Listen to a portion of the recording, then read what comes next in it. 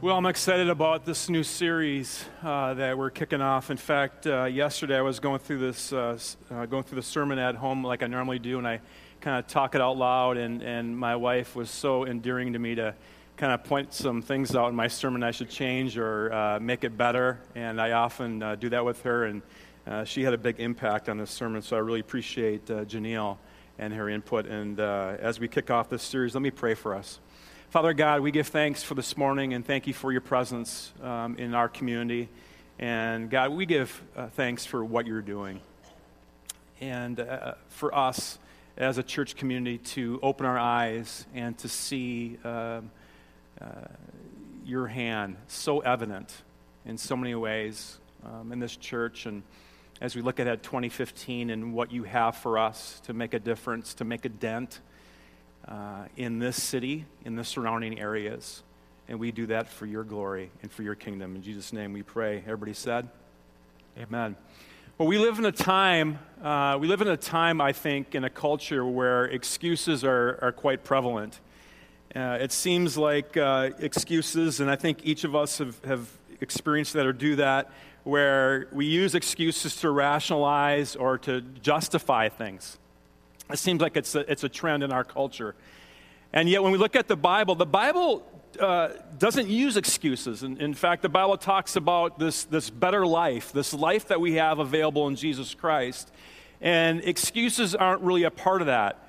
So I thought for 2015, for these first 4 Sundays in January in 2015, is for us as a church community to look at these sort of excuses and worn-out phrases like, I don't have time, or I don't have it in me, or it's not my fault. And this morning, what we're going to look at is this excuse of things will never change. How many of you thought that or said that before? Okay, there's 5 of us honest here at church this morning. Yeah, there we go. Okay, 7. I think all of us have this sense of, but things will never change, that excuse. And I know I've experienced that in my own life at times. I remember in a relationship, in a particular difficult relationship with an immediate family member, it has seemed like month after month, year after year, things weren't going to change. And I kind of came to that sort of conclusion.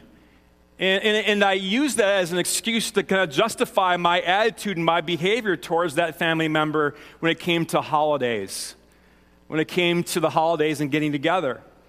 And I realized my attitude, my behavior that was coming out towards them was not good. And I needed to change that. And I also remember at a certain point in my relationship with Jesus Christ that I expected some things to change. I've been praying about it. Was surrendering myself to the Holy Spirit, doing a number of things. I just thought things would change, and they weren't. And I kind of came to that conclusion with my relationship, like, God, things aren't going to change. In fact, they'll never change. I'll just be this way. And it can be frustrating. And I think each of us have experienced that in some way, that things will never change. What has it been for you? What has it been for you when it comes to this excuse of, but things will never change? Maybe it's your marriage, where you and your spouse have been arguing and fighting. And it seems like almost every time that things get so heated that a normal conversation all of a sudden just kind of shoots off into a fierce argument, and you get very defensive. And there's this sense inside you like, things will never change. It's been happening so much. Or perhaps it's the opposite of the spectrum, where you and your spouse are so distant, there's no connection, there's no intimacy, that there isn't any arguments, that there isn't any kind of debates, that you're really not married, so to speak. You're more like roommates. What is it for you? Things will never change. Maybe it's in your dating life. Maybe you're single and it's in your dating life. And there's over 3 million singles in the state of Minnesota, and you can't find one sane, normal, single person, right? All you're asking for is just a normal person that showers at least once every 3 days. It's not asking a lot. And yet, things aren't changing. And especially during the holidays. Friends that I have that are single, that that you experience loneliness, and you come to that sort of conclusion, things will never change. Or perhaps it's in your job place.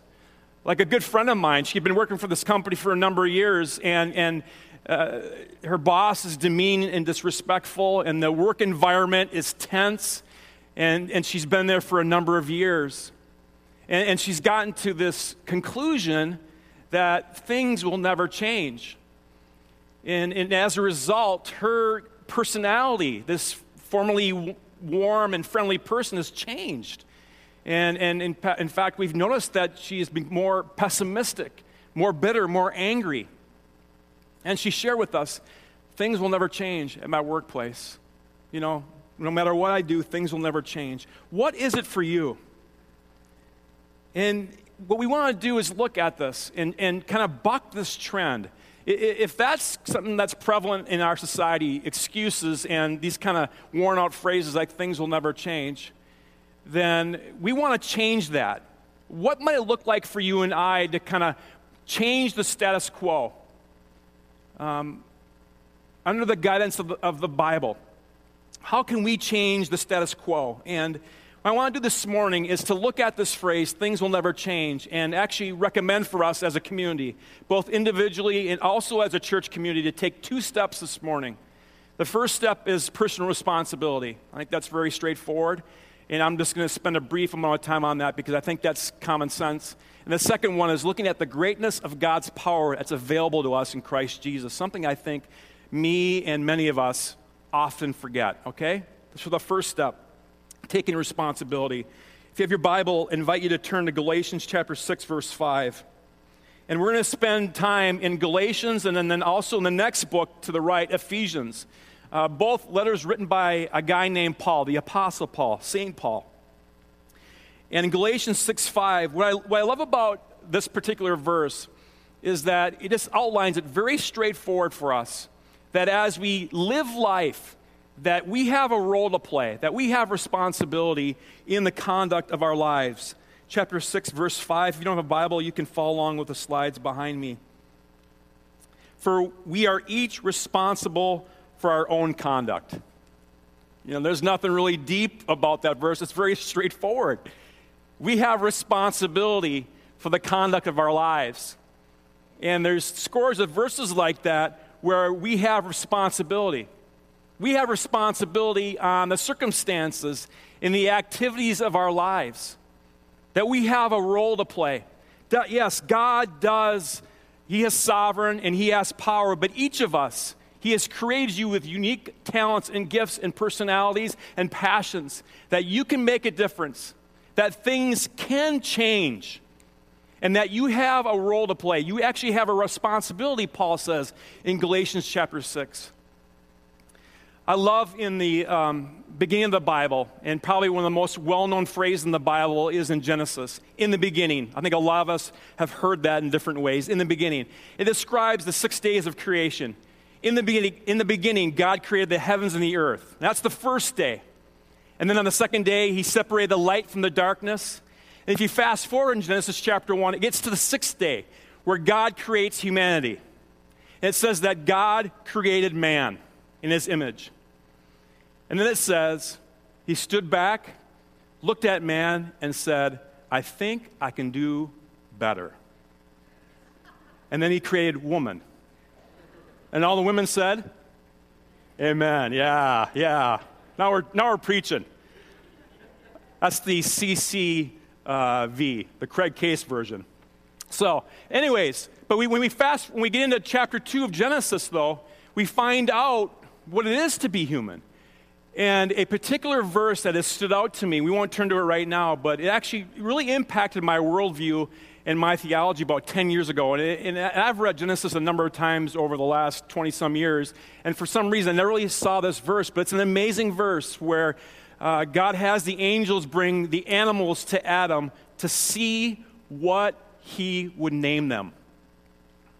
To see what he would name them. Evidently, humanity has a role to play in this world, that things can change. A very significant role, I would add. that we have a role to play, that we see with Adam and naming the animals, is that we can make a difference on the circumstances and the events of our lives and also in human history. So when it comes to this excuse of things will never change, we have a responsibility. We have an opportunity. We have a role to play that we can actually make a difference. That we're not a robot, that we're not simply living out a pre-planned strategy, but you have an opportunity to step in and, like Adam, name the animals, to make a difference, to make a change. I have an acquaintance of mine who actually disagrees with that. And there was a particular time where his marriage was going south very fast, and his son was going in a really bad direction. And he kind of threw up his hands in resignation, and he said, "This must be God's will for my life. This must be God's will." Now, God does have a will, and it's mysterious, and it's hard to understand at times. And certainly God can use bad things like that for development and growth and such. But for my acquaintance to use God's will as an excuse that things will never change, and this is just going to happen, is, I think, sidestepping the responsibility that he could step in and make a difference. And not simply to accept what was going on, that he could try. Each of us are responsible for our own conduct, Paul says in Galatians chapter 6, verse 5. The next step that I want us to take, besides personal responsibility, and I want to spend the rest of my message on this, is really coming around this. And if you're new to the Bible, this might actually be a new thought for you, but and I think it's a transformational thought, is realizing the resurrection power, the greatness of God's power that is available to you right now in Jesus Christ. It's very profound. If you have a Bible, I want to invite you to turn, if you're in Galatians, go right to your right. Ephesians chapter 1, verses 19 through 20. In Ephesians chapter 1, if you haven't really read the Bible, I encourage you to read this section, because in Ephesians chapter 1, Paul is just laying out blessing after blessing after blessing after blessing. He's saying, you have all these things in Christ. You're adopted, and you're given the inheritance of the Holy Spirit in your life. And he just lays out these blessings after blessings after blessings. And then kind of like the apex or the climax of chapter 1, I think, is in verse 19, is where Paul writes this: "I also pray that you will understand the incredible greatness of God's power for us who believe him. This is the same mighty power," verse 20, "that raised Christ from the dead and seated him in the place of honor at God's right hand in the heavenly realms." And there's no ifs, ands, or buts about it because of God's great power. It's amazing to think about that. That we have available to us this resurrection power, the same power that God raised Jesus Christ from the dead and seated him in the heavenly realms. Paul is making a staggering claim here. Is available to you right now in Christ. Not based on your efforts. It's not based on how you look. It's not based if you have your life kind of like so-called put together. It's not based on how many verses you've memorized. It's not based on your church attendance, okay? It's available to you right now in Christ. It's a staggering claim for us to understand that the resurrection of Jesus Christ from the dead and what became of him after his resurrection shows the greatness of God's power toward us right now in this life. If there's three words that I want you to remember from this part of the message is resurrection power now. Resurrection power now. And I think that the vast majority of us don't really believe that. We might think that's actually figurative, like this is some sort of idealistic or some sort of religious hype. In fact, our response in our minds might be, the Bible says that, but I haven't seen that. I haven't experienced that in my life. It sounds vague and it sounds theoretical.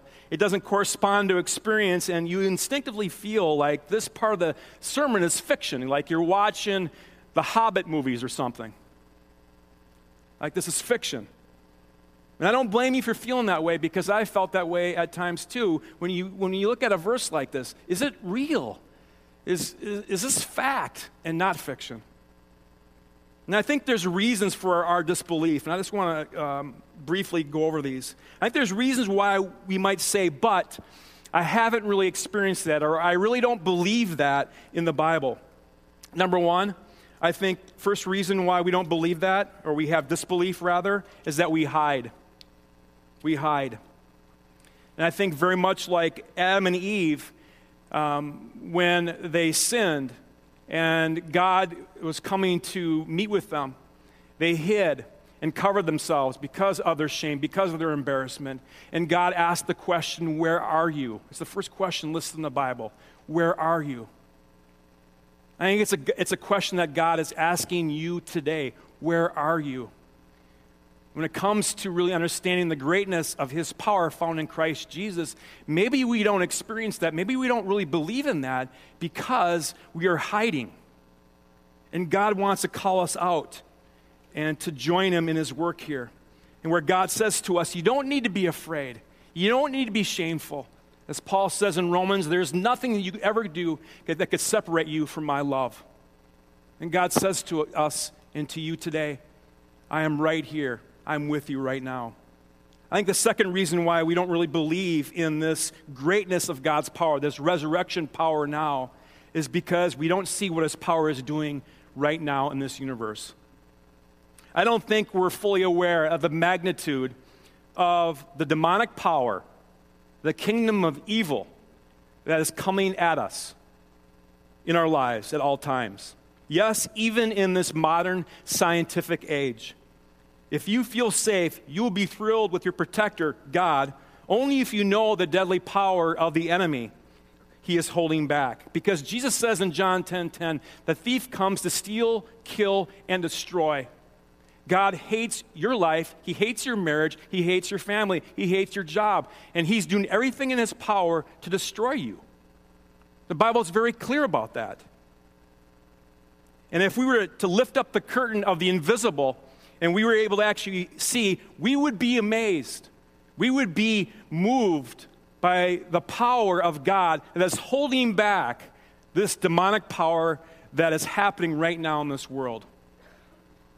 The greatness of God's power that is holding that back and defeating it is profound.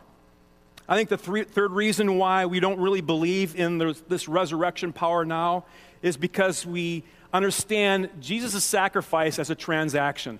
And what I mean by that is this, is that Jesus Christ died on the cross, gave his life as a sacrifice, and because of that, we'll live in eternity in heaven. And it seems like a transaction, and each of us are used to transactions in the world we live in, especially if you return a gift item after Christmas. Now, we understand transactions in our consumerist world. And I think oftentimes we see the sacrifice of Christ in the same kind of lens. Because he died on the cross, because of that, I will go to heaven when I die. And that's certainly true, but it misses the depth of the sacrifice. Jesus Christ gave his life for you, so that you would belong to him in the kingdom of heaven. Your body, your soul, and your spirit. That you would belong to him. And that he paid for you with a price. Okay. Now moving past these reasons for our disbelief in the greatness of God's power, I find it really helpful to remember the greatness of God's power, to remember what happened in this resurrection power now. Let's turn to Ephesians chapter 1. I'm just going to start with verse 20 and just I'm just going to kind of go verse by verse here from verse 19 through 21 and just make some comments along the way. The first thing I want to highlight for us to remember and recall the greatness of God's power in this resurrection power now is number one, is that God raised Jesus and broke the power of death. God raised Jesus and broke the power of death. Look at verse 20. The power of God toward us now is like the great might that he worked in Christ when he raised him from the dead. God raised Jesus from the dead, never to die again. And the point here is that the power of death is broken for all who are in Christ Jesus. The enemy, death, is defeated. For Paul, when he writes this, the death of Christ was the death of death. Death, where is thy sting? Death had been defeated. The sting was removed. And this poisonous event, formerly, of death was now a pathway for us in Christ Jesus to paradise. That's very profound. Death was swallowed up by the victory in Christ Jesus. Next, as we come to understand this resurrection power now, and to break this trend, to buck this trend of these worn-out excuses of things will never change, and remembering what's available to us in Christ Jesus. Next is that God seated Jesus at his right hand, and you with him. It's an extraordinary claim. God seated Jesus at his right hand, and you with him. Let's try to get your mind around that. Look at verse 20, the last part. God seated him at his right hand in the heavenly places, and he's talking about Jesus.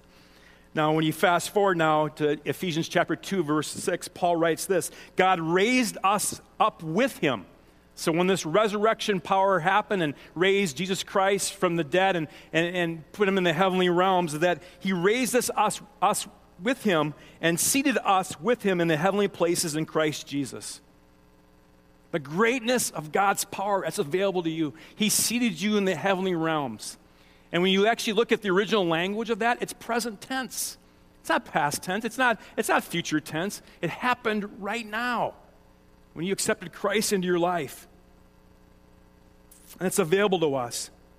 The power that took Jesus from death and put him eternally in God's presence, put you there too, and keeps you there.